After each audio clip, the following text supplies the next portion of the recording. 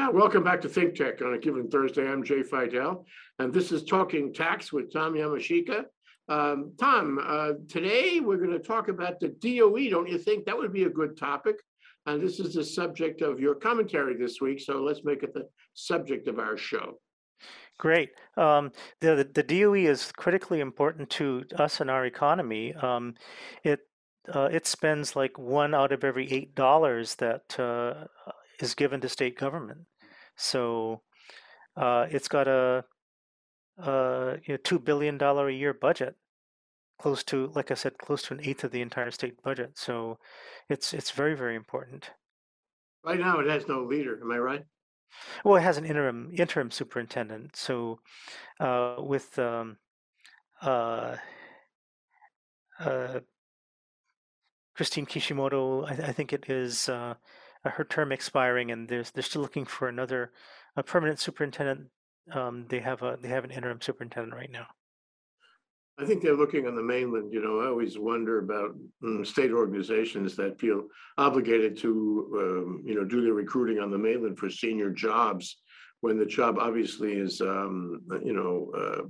defined by local considerations. What do you think? Oh yeah, it'd be I think much better if we had somebody local, but that's not always possible. I mean, the last superintendent came from the mainland, and I think that's a trend that's not going to go away anytime soon. What is happening there, and how is the DOE flexing its $2 billion muscle? Well, in recent weeks, it's been no secret that the HSTA has had some concerns about the teachers' working conditions. Um, Schools are about to start up again with in-person instruction, and so that means teachers are going to be teaching a bunch of random kids. Some of whom may be unvaccinated. We don't know. Uh, Especially on the elementary levels. Um, Vaccines only recently have been approved for early teens and still are not approved for kids under 12. So nobody's vaccinated in elementary school, and it gets uh, you know spotty but higher as you go to intermediate and high schools. And then of What do you mean by course, random kids, Tom? well, when you're a teacher, you don't get to choose which kids you teach. And you don't get to choose which kids might be a greater risk for you. Eh? That's right. I mean, you basically take what you're assigned. Right. And these days with Delta, you may be assigned a Delta case right there, even if you're vaccinated. And then, your risk is pretty good for a breakthrough. Right. So because of that, HSTA, which is the Teachers Association, filed a class grievance, which is basically a labor complaint, and asked for some dialogue with the DOE about this. And here's what the DOE said. Um, they said the governor's emergency proclamation dated August 5th, 2021, which has since been updated but says the same thing. It says the proclamation suspended the following provisions of law, including parts of the collective bargaining law. And it concluded with, as such, we're taking no further action on the matter. So in other words, talk to the hand. Yeah. Well, listen, you and I have discussed this a number of times in the past year or so about how these proclamations have been over the top, and now people are interpreting them over the top, don't you think? Yeah, I mean, the proclamation itself um, uh, basically says, hey, we are, suspending some laws to allow for um, the flexibility for the agency to adapt to the COVID emergency. Um, and I suppose that's kind of where DOE said, all right, so we can do what the hell we want, and uh, you guys just sit back and watch because we're going to do it. What's the solution to the problem about the random kids and the kids who might infect the teacher? That's a very good question. There are protocols that the CDC has promulgated, um, like lower class attendance or face shields or whatever. But uh, but I think the issue is the attitude of the DOE administrators. It's just blatantly, you have no say. Go get the hell out of here. I mean, how the heck is that a good way to foster labor relations? How can you have somebody working for you if you just tell them, this is the working condition. I don't care if you're concerned. I don't care about anything that you say. Just get the heck out of my face and work. Yeah, I mean, what kind of yeah, what kind of labor relations is that? It's not labor relations at all. no. It's just Well, dictatorship. I mentioned before the show began that there was a time when Linda Lingle, in running for office back in, what was it, the year 2002, I think that was the critical election for her. Her platform included a plank to divide up the DOE county by county. And in most places in the country, I mean, really a huge majority of places in the country, education is handled by county. The county raises the money for education, and aside from federal contributions, and the county runs education. That's what her platform was.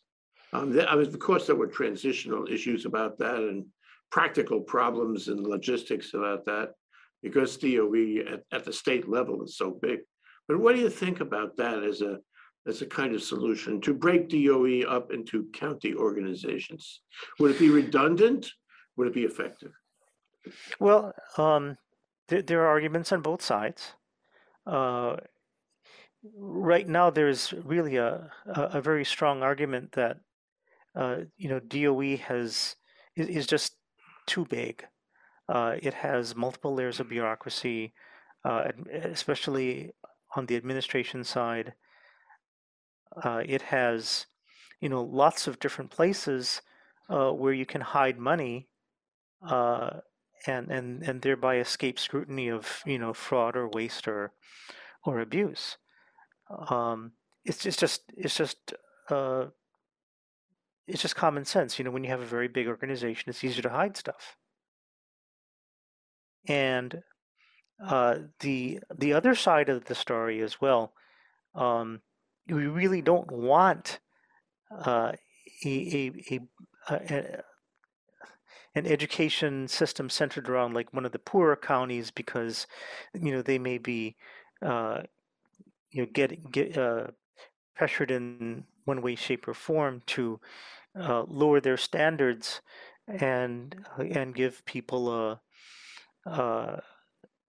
less for their money as when it came to education. So one thing that a larger organization is good for is economies of scale, setting the statewide standards, and assuring uniform education for for everybody in the state.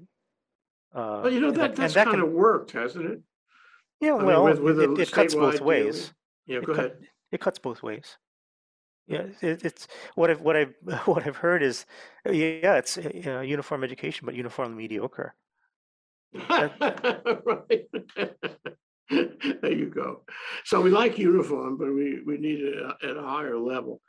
So, Yeah, and we have great success stories uh, of kids, throughout the school system. We have like robotics, for example. We have the media center at I think Waipahu Robotics at McKinley. Um, there are several instances where our state education system has distinguished itself. mhm. And I think the reason why the current interim superintendent is in his current position is because he did amazing things as a school principal. So, but what's the management arrangement here? We have the DOE and we have like people on a board. I think they are, I don't remember, there was a contention a few years ago about whether they should be elected or appointed. I'm not sure how that works right now. And then, of course, there's, I guess, when you say DOE, you are saying that that is the state apparatus for running education. I mean, K-12 education. That's right. And then you have the committee chairs. Okay, but there's really nothing in between DOE and the governor. I mean, there's no director of education in the state. The DOE is the next level Well, below there's the the school governor. board. Tell There's the me board about of it. there's the Tell board of me about it. education. The Board of Education, yeah, the one that we just talked about, right? That's the Board of Education. Well, no, there's the agency and then there's the board. Talk about it. Okay, DOE is the state agency. It's headed by a superintendent. The Board of Education is, a few people separate from DOE management, and they help set policy and whatever for the school system.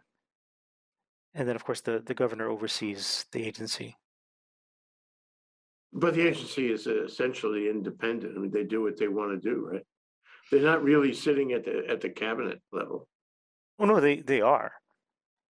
I They're believe they are they're a part of the board. cabinet. They're not an individual director of education like you would have director of DLNR, that sort of thing. No, I One think the person. superintendent. Wait, The and I'm superintendent getting is, I lost believe. now. You have the superintendent. Is the superintendent a cabinet position? I believe it is. Okay, and the superintendent deals with this board, but is the board above or below or just advisory for the superintendent? I'm not sure. Hmm. Yeah, that's kind of more in the weeds than I've gotten. Well, the thing about it is that we need supervision here, from what you say, and we probably need an audit too. Like a Les Condo audit, the state auditor. If there are problems about things that are happening and money that's being squandered potentially, then we need somebody to look into it. Is there anybody who looked into it? Oh yes, the state auditor does look into DOE, but with anything else, audits have what we call a materiality threshold, which means they don't look at stuff below a certain dollar amount. And with the $2 billion agency, the materiality threshold is supposed to be pretty high. I mean, I don't know what it is, but we would imagine it's going to be pretty high. So what are the politics that you have? HSTA is a very strong organization because there are so many teachers, and you would expect that they would have huge influence in the legislature and with the governor. Is that true? Or are they contending with an organization that may have greater influence? Well, I think the political dynamic is unstable right now because we do have an interim superintendent, um, and we have a new head of the HSTA, Corey Rosenlee, as you know, termed out. He's running for, I believe, state senate, and another gentleman named Osa Tui has taken the helm of HSTA. And this I believe is either first or second legislative session in that position. No, let me just wrap around all of that and edit. Is the existing management arrangement adequate to run an organization of this relative size and budget in the state of Hawaii?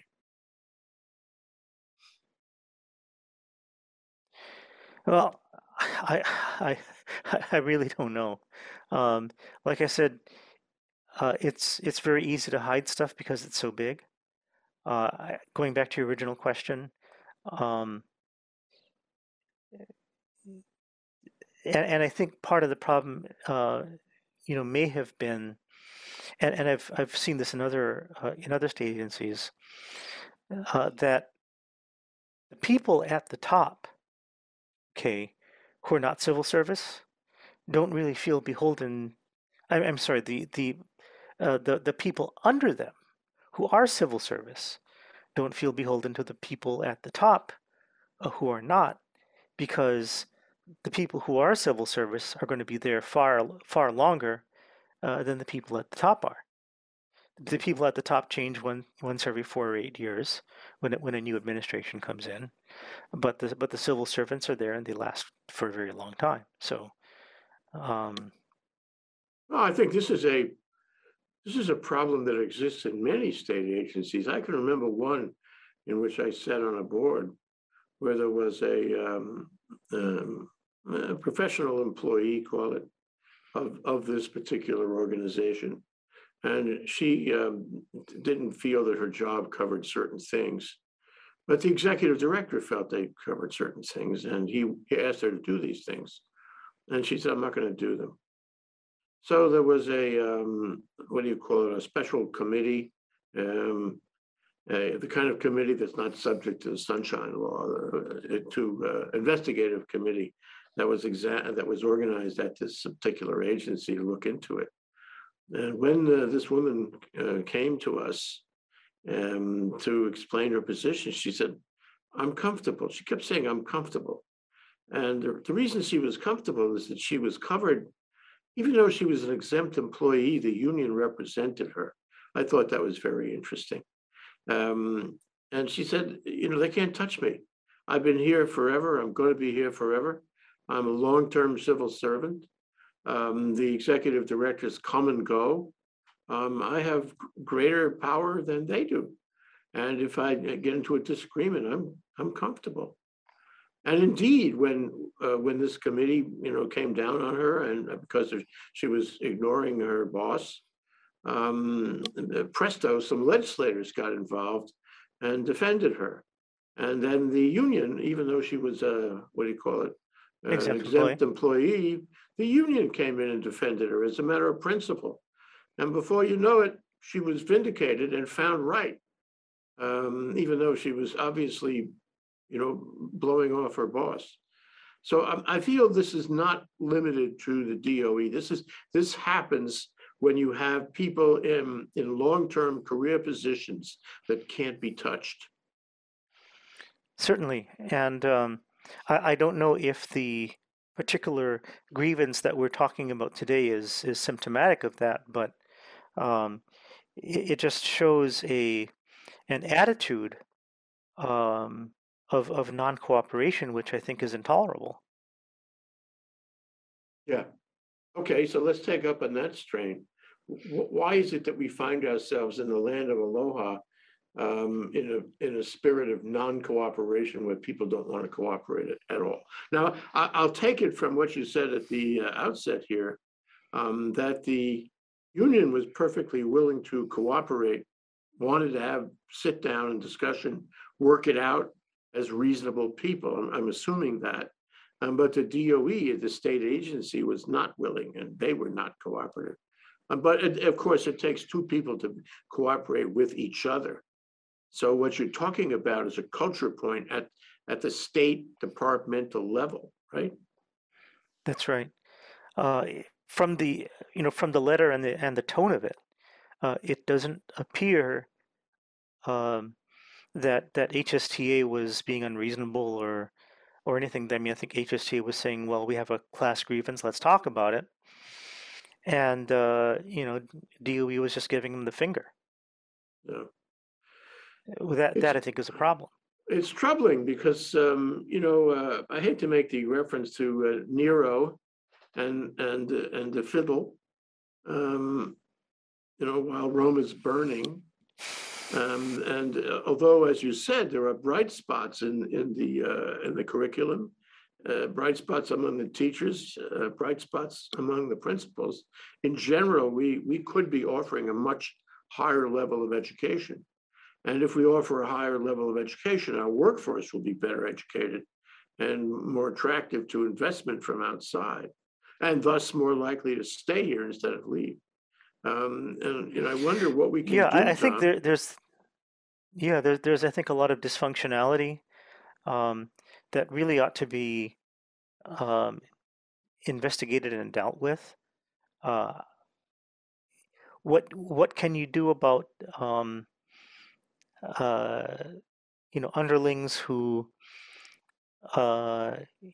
willfully disobey their superiors. Uh, something about that has to change too. I mean, Well, there's I'm got afraid that's baked into the Hawaii, governmental arrangement. well, if it can Can- be if it's baked in, it can be unbaked. I mean, How do you that's unbake it? How do you well, go to that's what court? legislators are there for. No, that's what could the state auditor look into this? Into the question of underlings not respecting their bosses and thus undermining the whole organization?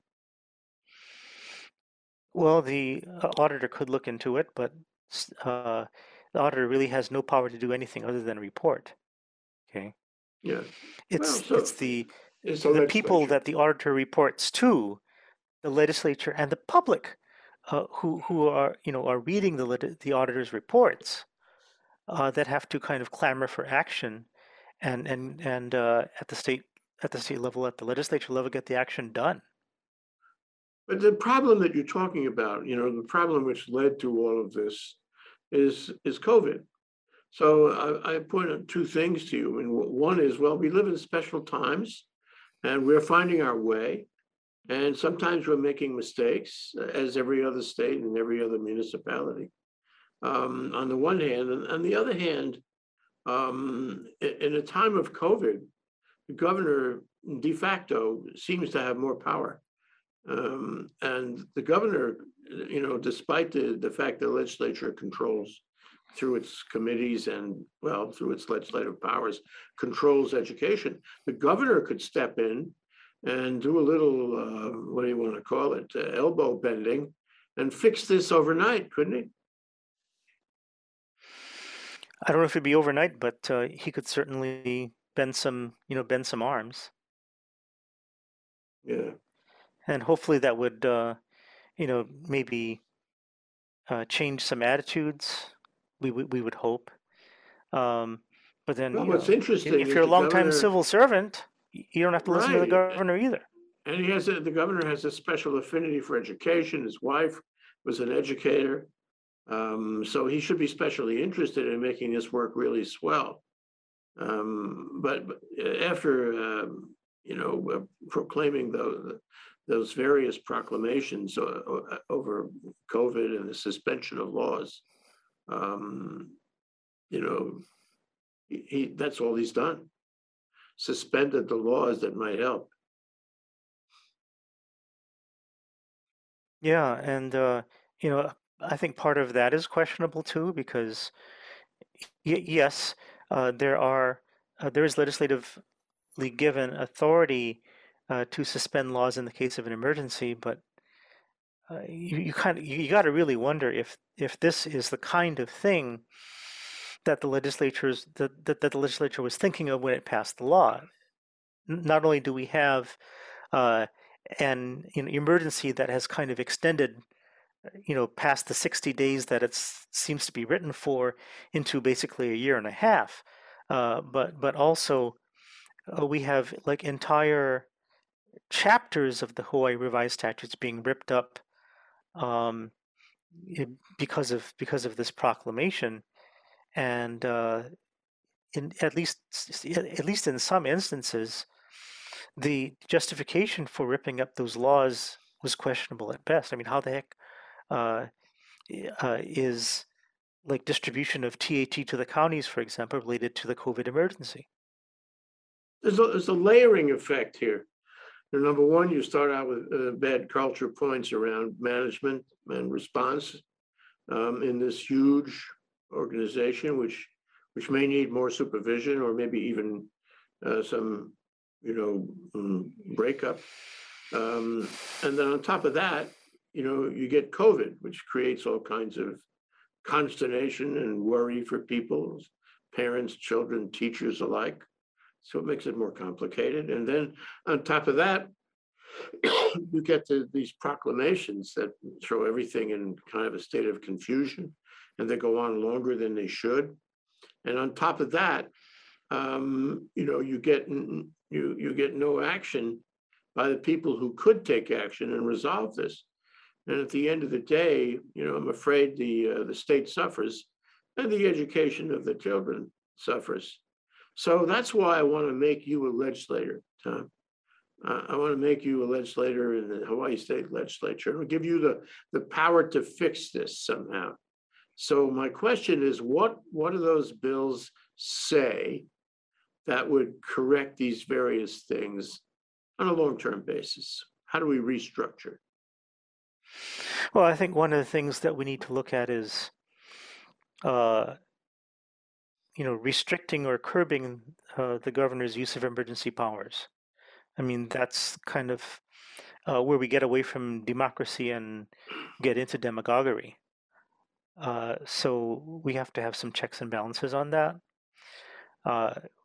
If there were any, they haven't been working because they really haven't been tested in court.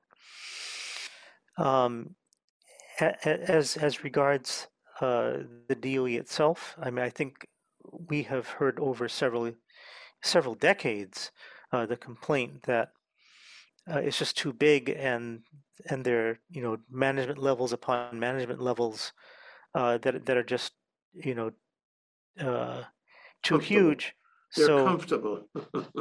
yeah, so I mean, maybe breaking up the beast, but under the same Board of Education might be a reasonable thing to do.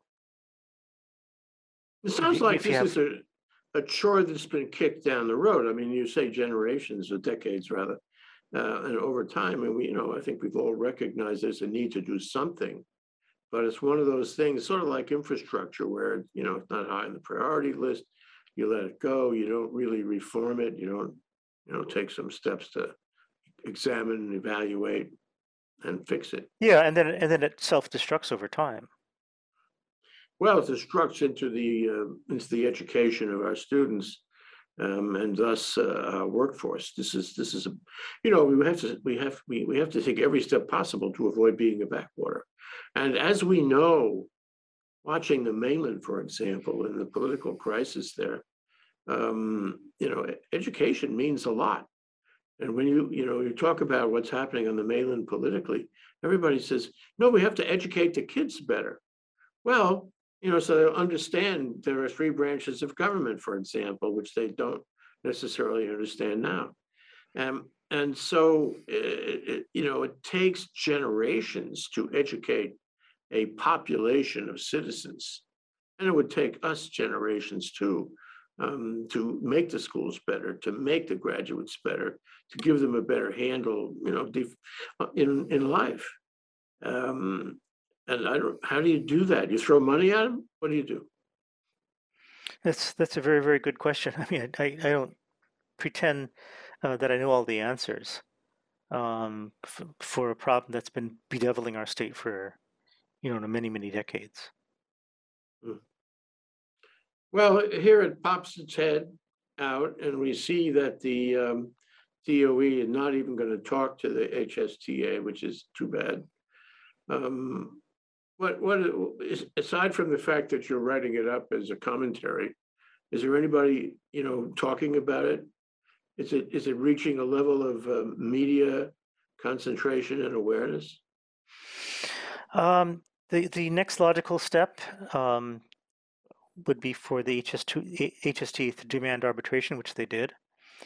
What happens in arbitration is not public, so the media can't really get to it. But that's where we're at. Well, what could happen Lots of things could happen in the arbitration, in the in the mediation, arbitration. Right. whatever, Arbitration. Yep. arbitration?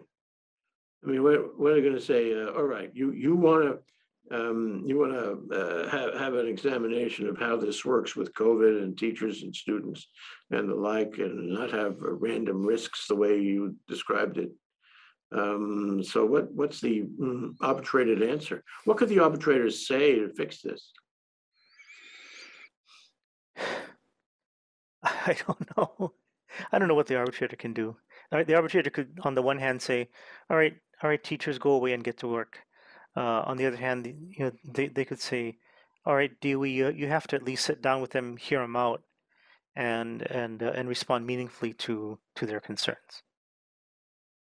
Okay, If fair and enough. if they you know respond by saying, okay, we'll implement this protocol or that protocol, the arbitrator can say, okay, well that's fine, that's enough. Yeah, or the arbitrator can say, I'm gonna ride herd on this. You get back to me in, a couple of weeks about how it's going. And I want to hear better and more. Yeah, Um, like but anything else. But the thing is, they got to start talking, mhm. and if they haven't already done so, and I suggested that, hey, we're in Hawaii, let's use Ho'oponopono. It's what it is, That's for that's sure. that's worked for the ancient Hawaiians. Why can't it work for us? Yeah, always relevant, always a good choice to follow here. Yeah, more People listening, respond to it. less posturing.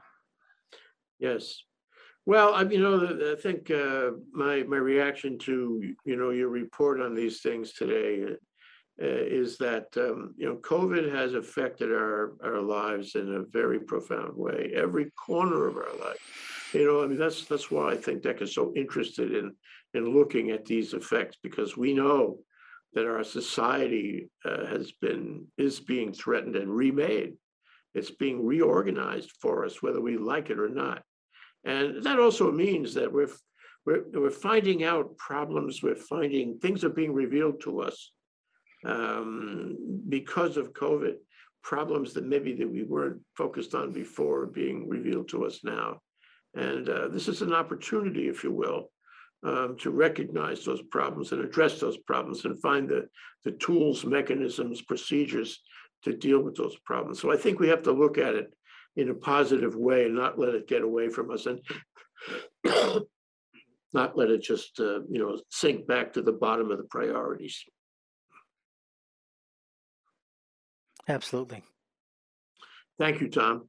Tom Yamachika, Hawaii Tax Foundation. And we'll be back to you, in 2 weeks with more, trying to find a better way here on Talking Tax with Tom. Aloha, Tom.